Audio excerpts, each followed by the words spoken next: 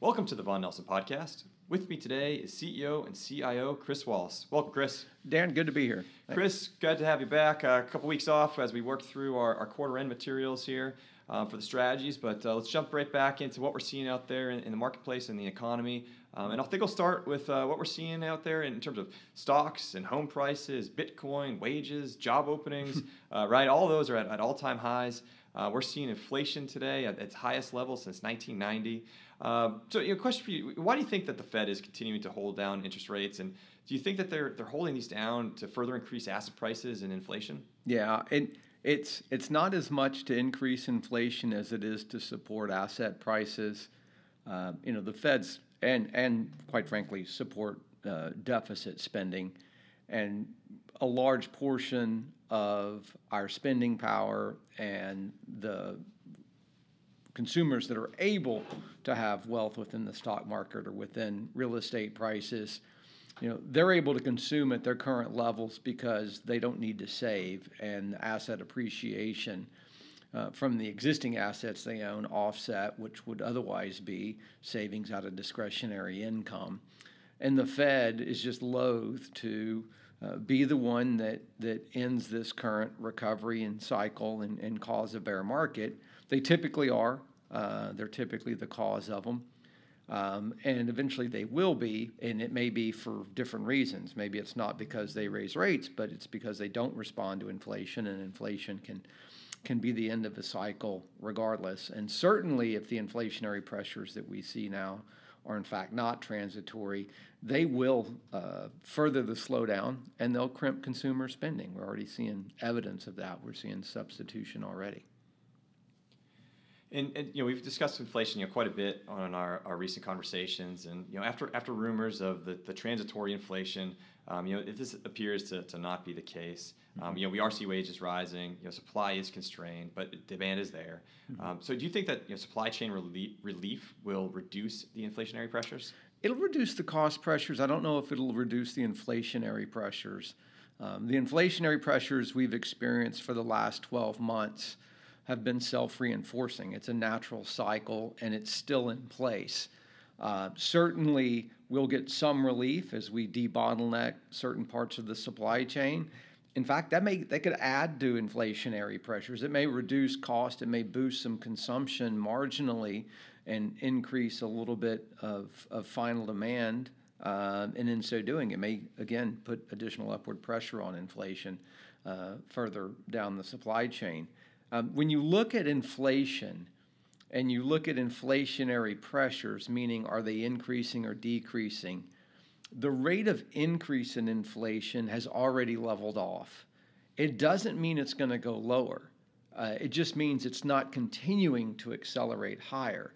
So we're running mid-single-digit levels of inflation right now. It is supported by what we're seeing from a cost push standpoint. It is supported by what we're seeing with wage growth. It just means we're not going to go to the high mid-single digits. It doesn't mean we're going to go from 5% back to 3%. And it's important to understand that as we move forward across time, if the inflationary levels, meaning prices, continue to move higher at a mid-single digit rate, it's going to create real issues within risk assets. We're going to start repricing risk assets. It's going to cause issues with how portfolios are structured, and you're going to start to see the response of that, and you'll see volatility increase. But that's further down the road. That's something we would begin to experience probably into the beginning of the second quarter of 2022 right now. Right now, inflationary pressures are not accelerating any further. They remain elevated. I would expect inflation to remain kind of this mid-single digit level, and we'll see what happens next over the next 6 months. Right, and as we're looking out there, the narrative in the market here is that demand is strong. The bottlenecks are really just the supply chain, which is preventing sales, and that's what's providing the margin pressure. Do you think that once we figure out supply chain issues, which kind of somewhat coinciding with the Delta rollover, do you think we'll see a large spurt in economic growth? Yeah, I think we're seeing a little bit of that now. You can certainly look at it on high-frequency data. And what we're really essentially doing is we're getting to the final stages of the reopening. Ignore the variants and the pickup in COVID cases in the UK. It's not being followed with hospitalizations or deaths at any significant rate. And that's because a larger percentage of the population is now vaccinated or has some form of natural immunity. And so we're going to move to the stage of the recovery where we're going to reopen. We're going to resume what will be the new normal. We're not going back to what we had before. But it does mean we're going to learn to live with this virus. And so we'll see case spikes. The market will be less reactionary to them. And we're going to start trying to put the pieces together. Now, we've talked about this growth slowdown for some time. And we had mentioned it was going to start showing up in employment data. And we started to see that in the September data. There's a lot of quirky things with this time of year in the jobs number in September. But we're going to see a further and continuing, not just slowdown in industrial growth and activity, and we're going to see it as it's already started to spill over in employment activity. It's getting ready to spill over into goods consumption. And so although we're going to see an acceleration in economic activity in this fourth quarter and maybe into the first quarter, it's really not going to be sufficient to offset the broader slowdown that's underway. And it's important to understand that the slowdown that's underway is, again, a self-reinforcing cycle. It started well before the Delta variant or any of these other issues with supply chains and other factors. Those are just narratives we've put around the direction of growth. They're not really the drivers of the growth slowdown. Right. So let's just take a quick peek ahead here, and as we head into the fourth quarter of 21 now, which is historically fourth quarter seasonally strong period, and even as we're looking at some of the riskier areas of the market, and I'll just pick on U.S. small cap recently, we see that trade sideways. So which I would say is encouraging, but maybe a brief outlook as we prepare for the beginning of 2022. Yeah, no, I think the narrative is seasonally. You're right. We should see an upward bias, and I think we're seeing that. We came in bearishly positioned into the fourth quarter, and portfolio managers will start chasing performance here. While we're seeing kind of a risk-on environment, the broader averages are selling off. Money's coming out of the large tech companies, moving into small caps. We've seen a resurgence in the steepening of the short end of the yield curve. It's really occurring globally. That's driving a kind of a mini reflationary trade, and that'll continue. But I really think 22 is going to be a very different market because we're going to move from this post-extreme COVID recovery phase where we're pricing in we're going back to normal, and we're going to price in that we're going to resolve these supply chains and meet this high demand that's in the market right now, and then we'll get the services recovery. And if you look at the data, what's actually that narrative is very easy to believe, but I think it's a false narrative. I think what's going to happen as we go through 22 is we're going to discover what actual permanent damage was done by COVID. It's important for investors to remember that we passed out a lot of transfer payments, well in excess of the income that was lost by a factor of 4 or 5x. That papered over and allowed for this demand to continue that drew down inventories and supply chains and provided the stimulus for an economic recovery. The reality is when you look at inventories, they're very low in retail channels. They're a little bit low as you look at wholesalers. Then at manufacturing levels, they are almost bloated. So we have too much inventory at the beginning of the supply chain and not enough at the end. What that really means is we've got a lot of work and process in the supply chain. We're going to get those final components. We're going to push it through, and we're going to discover that, there was a lot of double ordering. So we're going to have orders canceled, and we're going to be going into a slowdown, and the Fed will be tapering or tightening liquidity. Whether they're ever able to raise rates again is yet to be determined.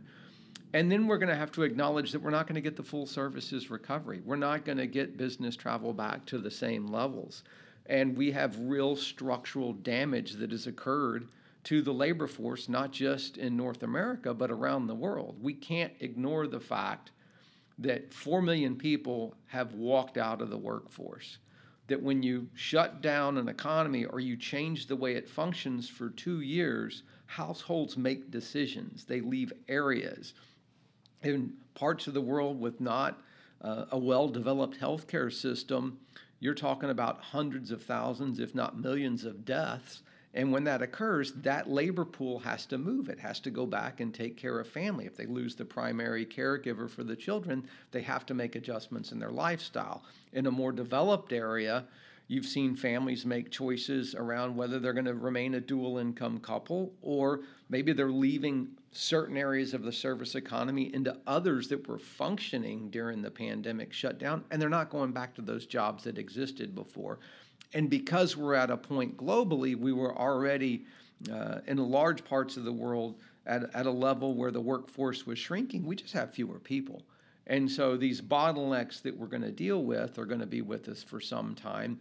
And so I think what's going to happen in 2022 is the slowdown is going to occur relatively abruptly. It'll be acknowledged. It wouldn't surprise me that we're going to get a pass in third quarter earnings because we've got the excuse of great demand and bottlenecks. Then the fourth quarter is going to be, well, demand's okay, and we've got some of the bottlenecks released. Well, what are we going to do in the first quarter of 22 if things are slower than they were in the fourth quarter of 21 and employment's not picking up, and we're starting to recognize the structural challenges within labor force and supply chains and the cost pressures that may or may not be waning?